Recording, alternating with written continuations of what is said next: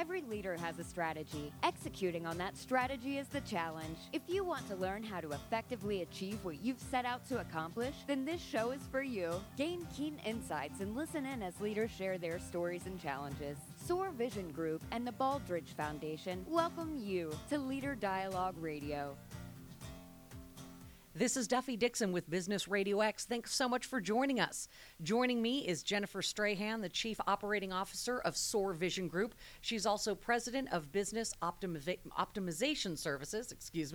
She has partnered hands-on with more than 100 health systems across the country. She helps them transform their strategic, administrative, and clinical operations. Jennifer is also a small business owner herself. And who is not with us this week is the CEO of SOAR Vision Group, and that is Ben Sawyer. And Jennifer, we need to give him a little grief. He's in, let me get this right, Hawaii. Yeah, it's off gallivanting. Yeah, so he can't join us here, No. but he can go to Hawaii. Right, and just as a reminder, I was gone for legitimate reasons. I had to have surgery on my foot. That's he, right. on the other hand, is just off having fun. Just had to go to Hawaii. Right. All right. Well, I hope he's bringing us something back. That's all I'm going to say about that. Joining us this week is Sandy McKenzie. She is the Executive Vice President and Chief Operating Officer at Hamilton Health in Dalton, Georgia.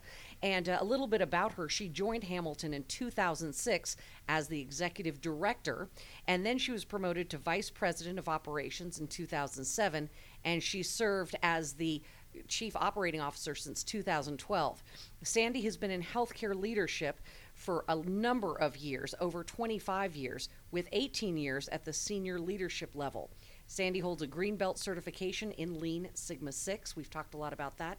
And also, you're originally from Ringgold. Yes. And you grew up there, which is a lovely little town. I love that place. Yes, I did grow up in Ringgold. It's a wonderful place to grow up. So tell me, Sandy, a little bit about Hamilton Health. Okay. Hamilton Healthcare System is a system that's located in Dalton, Georgia, which is about an hour north of Atlanta. We're right off of 75. A lot of, as I said, from a community perspective, most people know of Dalton from that's where you get carpet or that's right. where you get flooring. So that's really what has placed us on the map there. But the healthcare system is really grown over the years. Initially, it was just the hospital, and now we have grown. We have not only the hospital, but we have physician practices where we actually own and employ physicians, and we have those practices under our umbrella. We have 4 long-term care facilities. Oh, wow. So skilled nursing facilities, which total right at 400 beds. We have senior living spaces. We have an independent living and assisted living. And then we also have low-income and housing for disabled seniors as well. We have our own ambulance service. We provide that service for the entire community and county, as well as a very large foundation from a philanthropic perspective that really supports our mission in the community. So we're a 280-bed facility, offer pretty much all aspects of care. The only level of service that we do not provide is open heart at this time. We are in the process, though, of trying to accomplish and achieve that service in our community for our organization. We also are a level 2 trauma center. We're a stroke center. We're a certified chest pain center. So we're a very progressive center for the size of system that we are, and our community is truly very supportive. It's not just Hamilton; it's our hospital. So it's fair to say that you guys really serve as the backbone for a lot of the community in those services. And I think to the point, you guys have made sure that a lot of the services you offer are things that are of value to your customers and patients, which we've talked a lot about on the show. Absolutely. And I know that Hamilton has done a lot of work, and Jennifer, you've worked with them for a number of years, but has done a lot of work on culture over the past couple of years. And that should be a word for our listeners that's a buzzword now. If you are following along, we invite you, grab your computer or your laptop and go to www.leaderdialogue.com.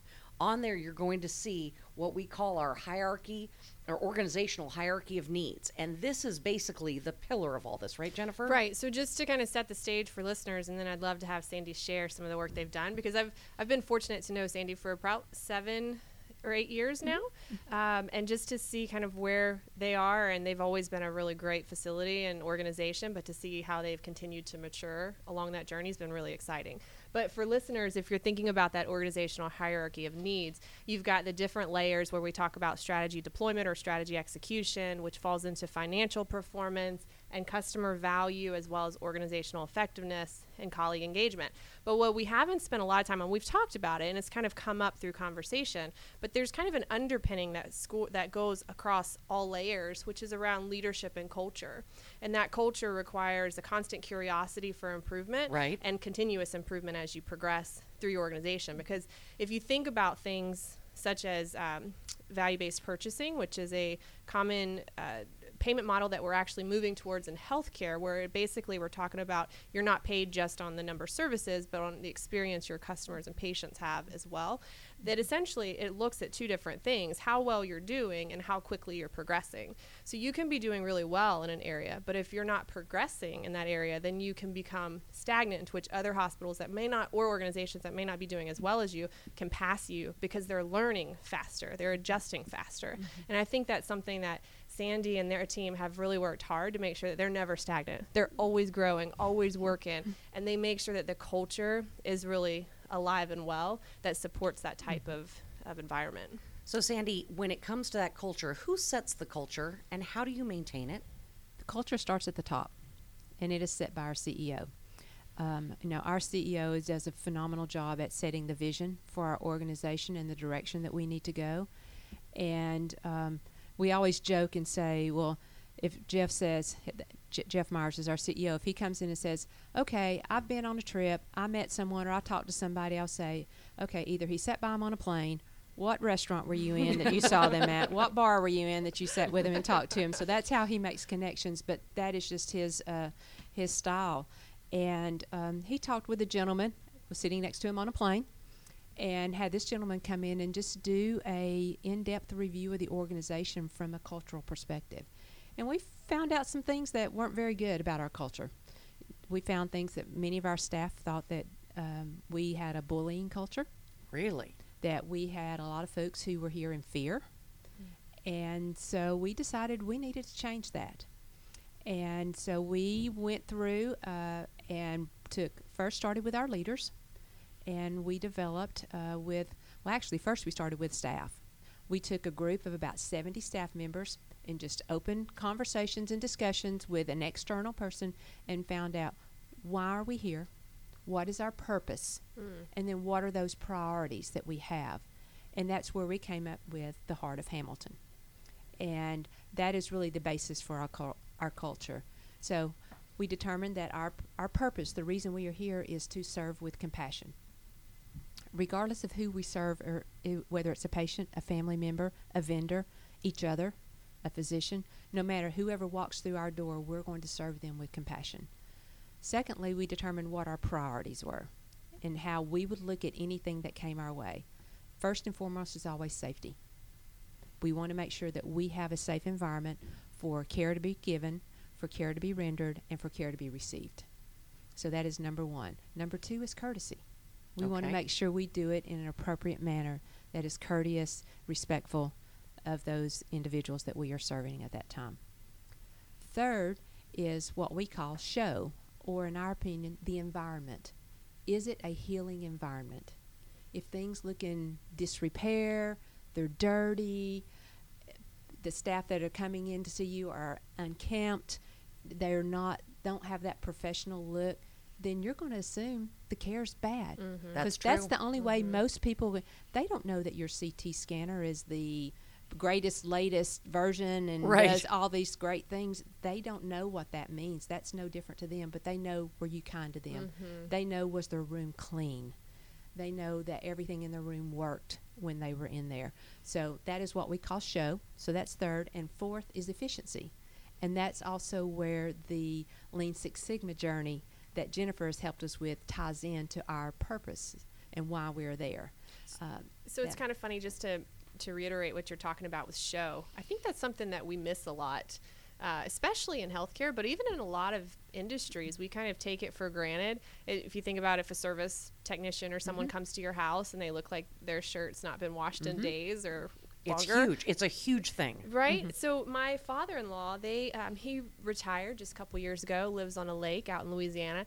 Beautiful, remote, middle of nowhere wonderful place, middle of nowhere. Right. Terrible internet.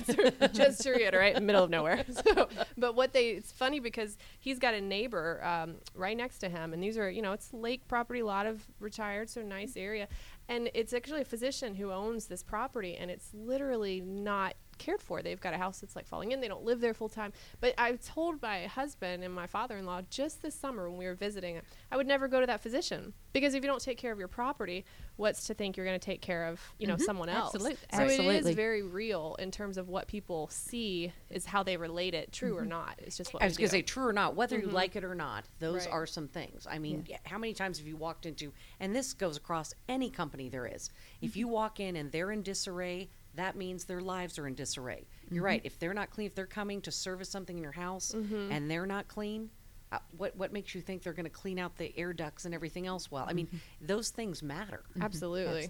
Absolutely. How hard is it to get a team on board with that, though? That's a fine line, too. Right. It is, and that's where we felt like once we got this feedback from our staff of what we needed, then we sat down and had some really straight talks with the leaders in our organization, and we introduced this. We shared the results and shared with them what we heard about having bullies in our organization, of being in a culture of fear and of not doing the right things that we need to be doing for our patients.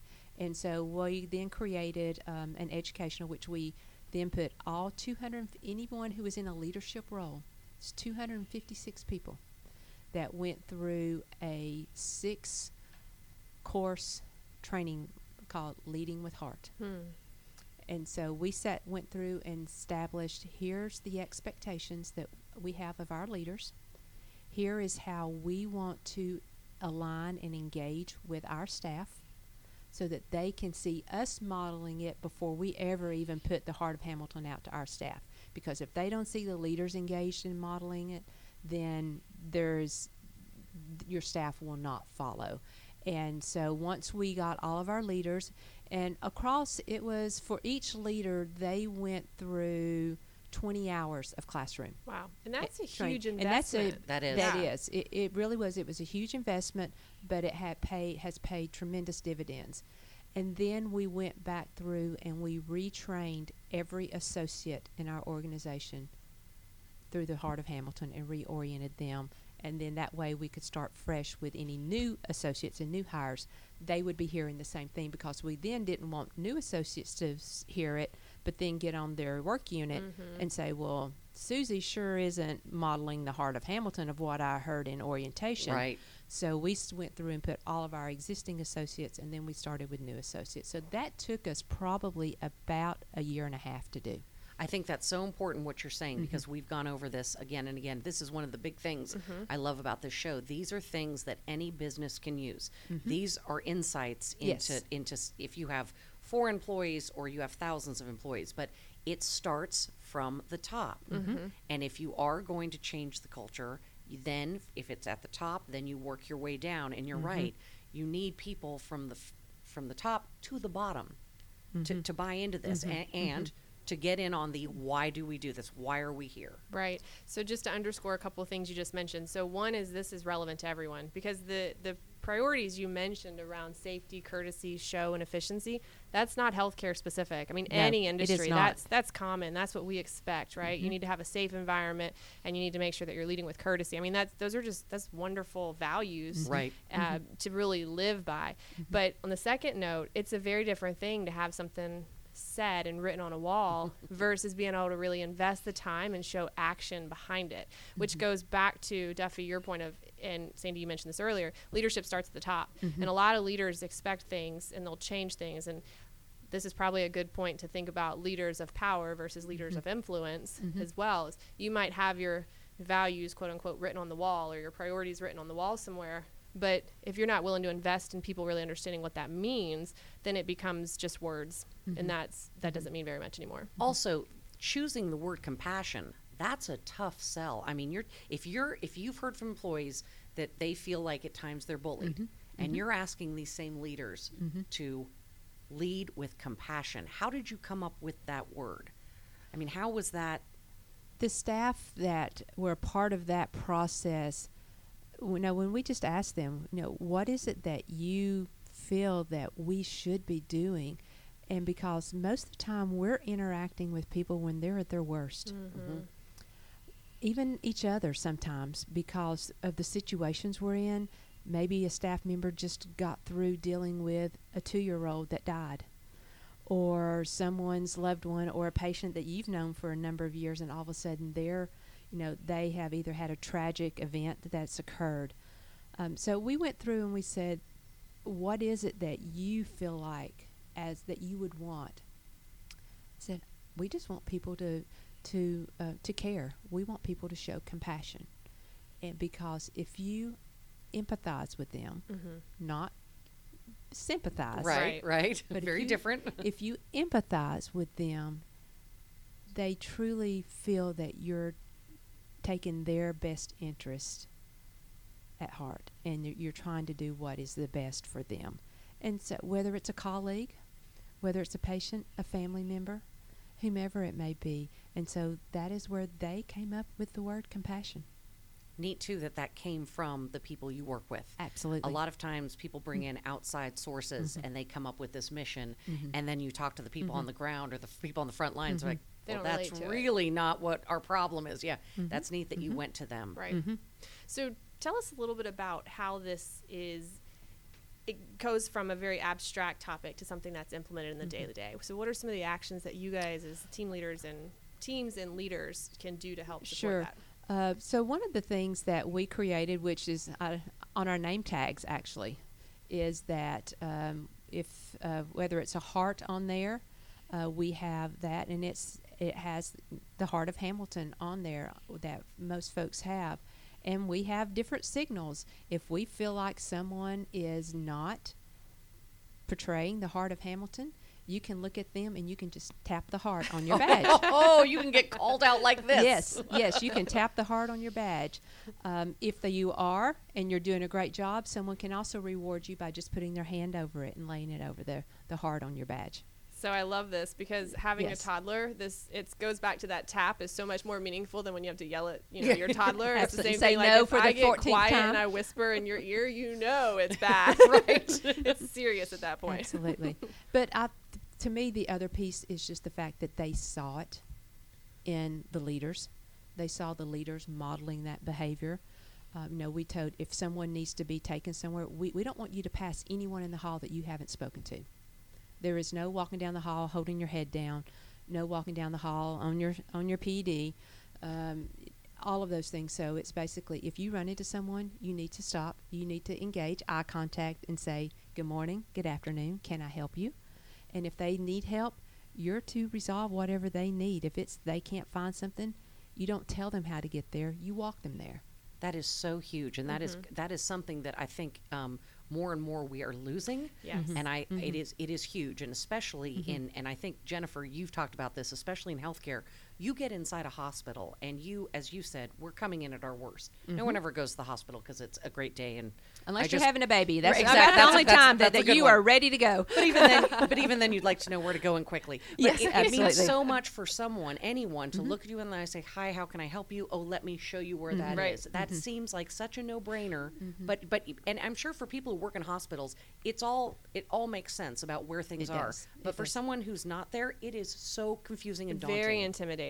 But what's interesting is I feel like in healthcare we've lost that service aspect, and we talk about it all the time, right? We're patient-centered, but in reality, like we're so far from what we used to be. And what you guys have done is you've brought customer service back to healthcare, which is it goes back to. That's what healthcare is. It is. Genuinely, you're caring for someone's health. Yeah, absolutely. Yeah, exactly. You are caring I also for them. like the positive reinforcement. You said that if someone's not acting in their best interest, you tap them. But if they are, you applaud that. I think for people who work in any industry, there is no better compliment. It's great when your leaders acknowledge you, but there is no bigger compliment than when your peers say, "Hey, you did a great job." Exactly. And people in business, I think, need to remember.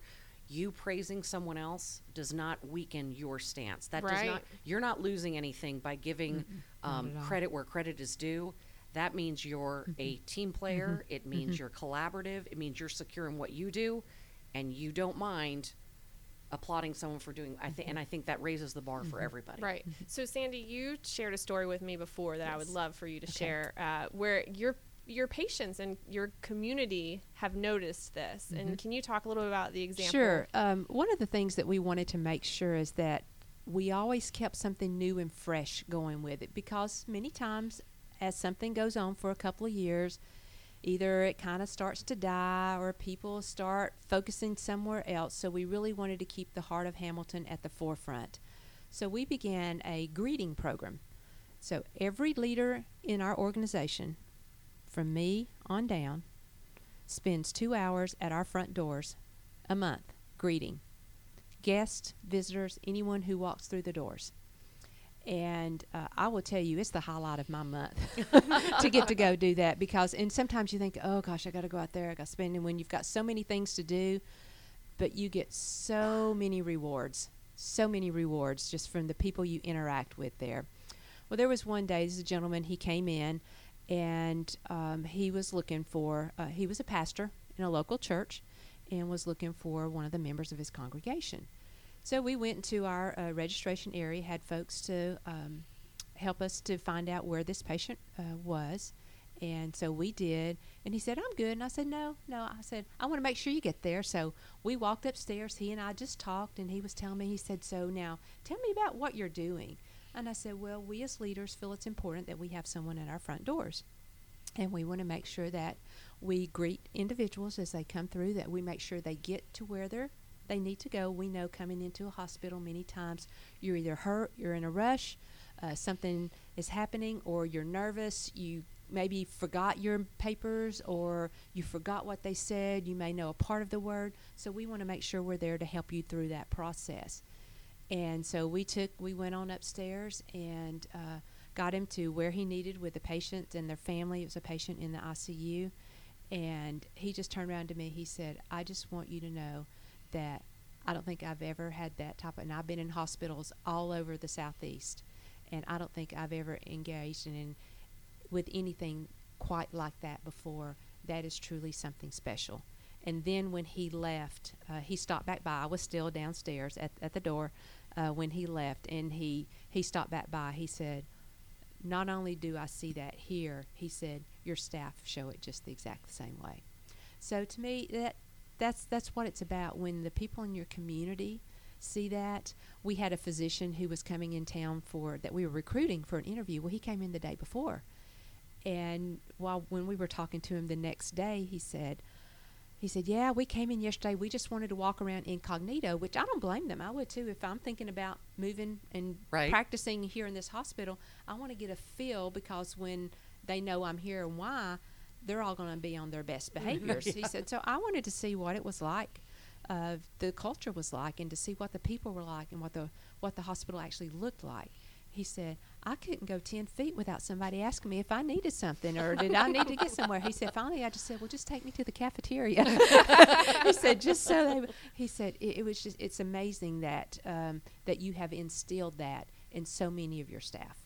It really is amazing, and top to bottom, and there's no better compliment than the one you never expect, someone who. Absolutely. So what I love about this is that it's a practical, tactical example with both the physician and the pastor that visited you guys, of how you've been able to take something, again, very abstract, and you live by it. Because in that one action of you guys greeting, you actually hit all 4 of your priorities. Absolutely. You're making sure people get where they need to go, so you're making sure there's a better service with safety. You're showing courtesy by just taking the time to be there, talking to them, not just saying hi, but actually taking them where they need to go, which definitely makes it more efficient.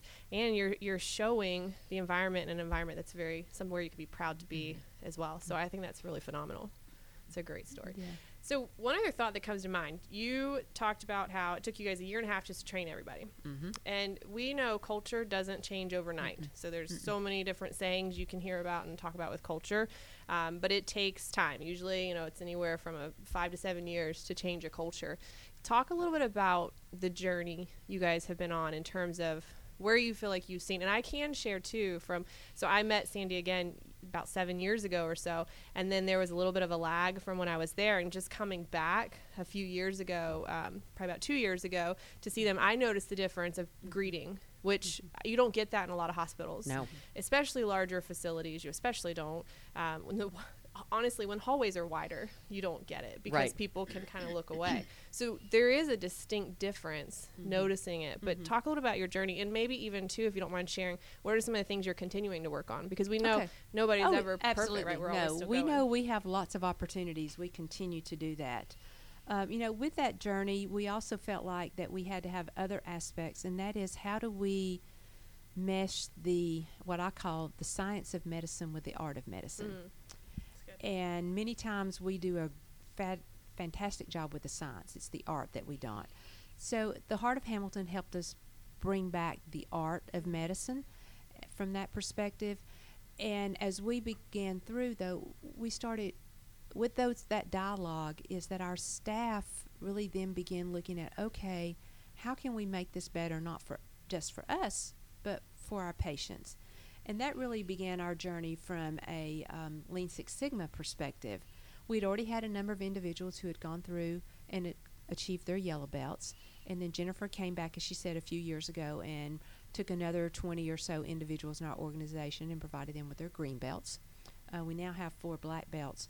But it's really now looking across the organization and the process that we went through to get people on board. Because the other piece is, you've got to have consistency and focus. Because if you're not consistent across, then people just revert back to how they've always done things. And that was part of the reason we wanted to make sure we kept the Heart of Hamilton alive and keep it fresh and keep new and ways to invigorate it and add to it. We also knew that with so many things we have going on, healthcare, just today, the amount of change we deal with today is just mind-boggling. What can we do to help create that focus? What are those things that are important? So we've really continued to try to utilize our performance improvement and process improvement initiatives to help us keep that focus, so that we can find those key processes that we know we need to improve in. We know we have opportunities or gaps. And so that is where we really try to focus. And so we have a steering committee, and that is our purpose. It's the steering committee's purpose, is to really help identify where those opportunities are and look at it from a system perspective, not just this department needs to improve this.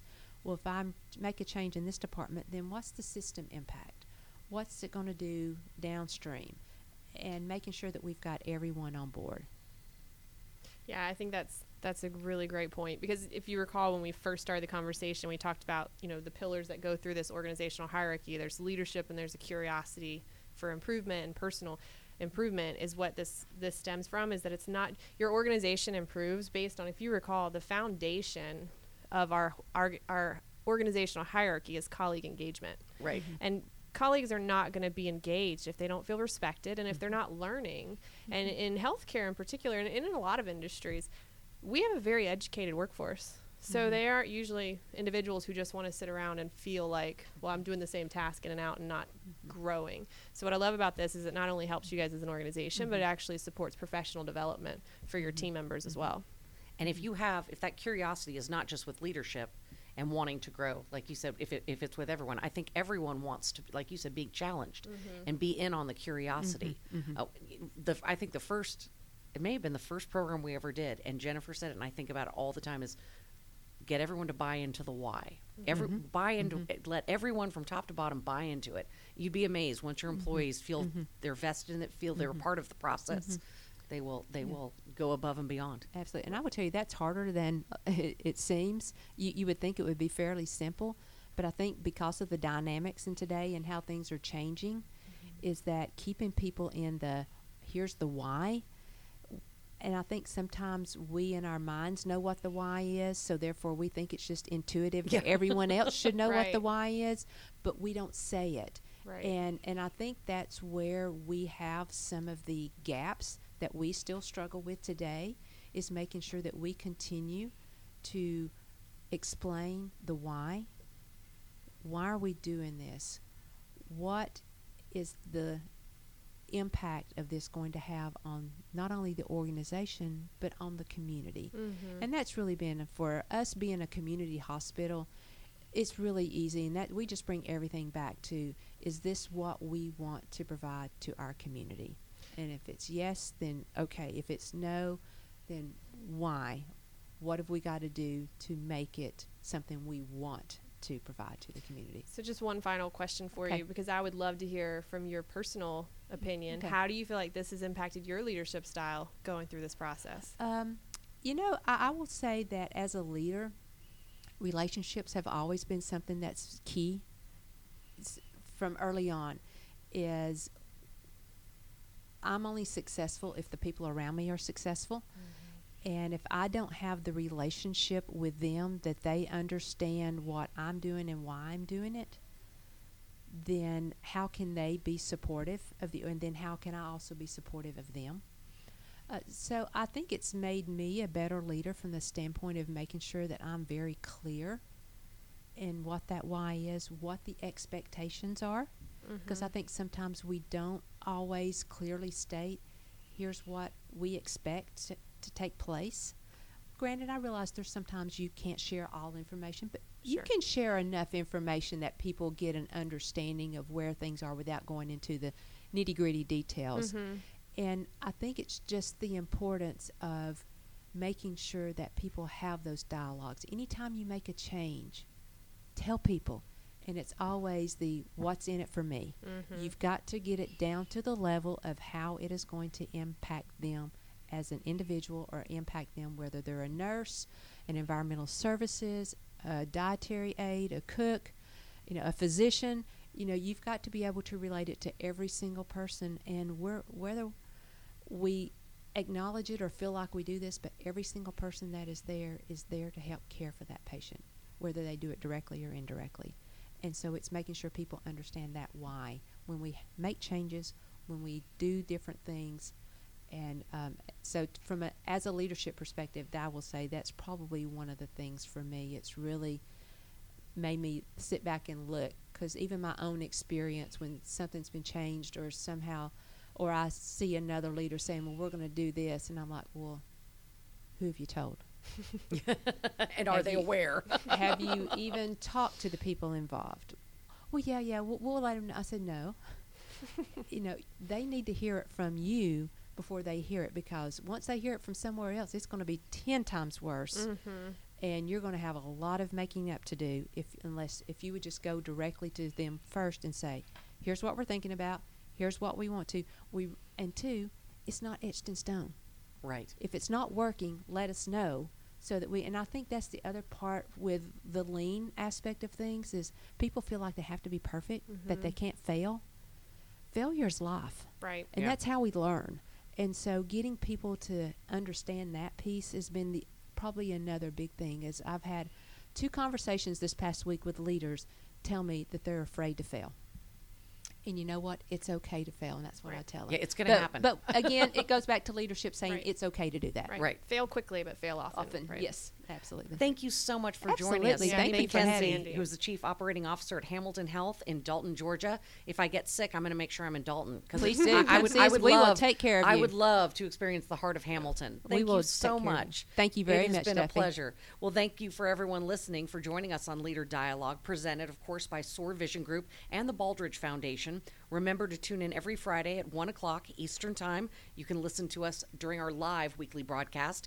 Now, if you want to hear this episode again or to listen to any of our previous shows, visit leaderdialogue.com/podcast. On behalf of Jennifer and the missing Ben, who is vacationing in Hawaii, we will address that when he gets back. Also from our producers, Mike and Trey, I'm Duffie Dixon. Join us next time on Leader Dialogue on Business RadioX.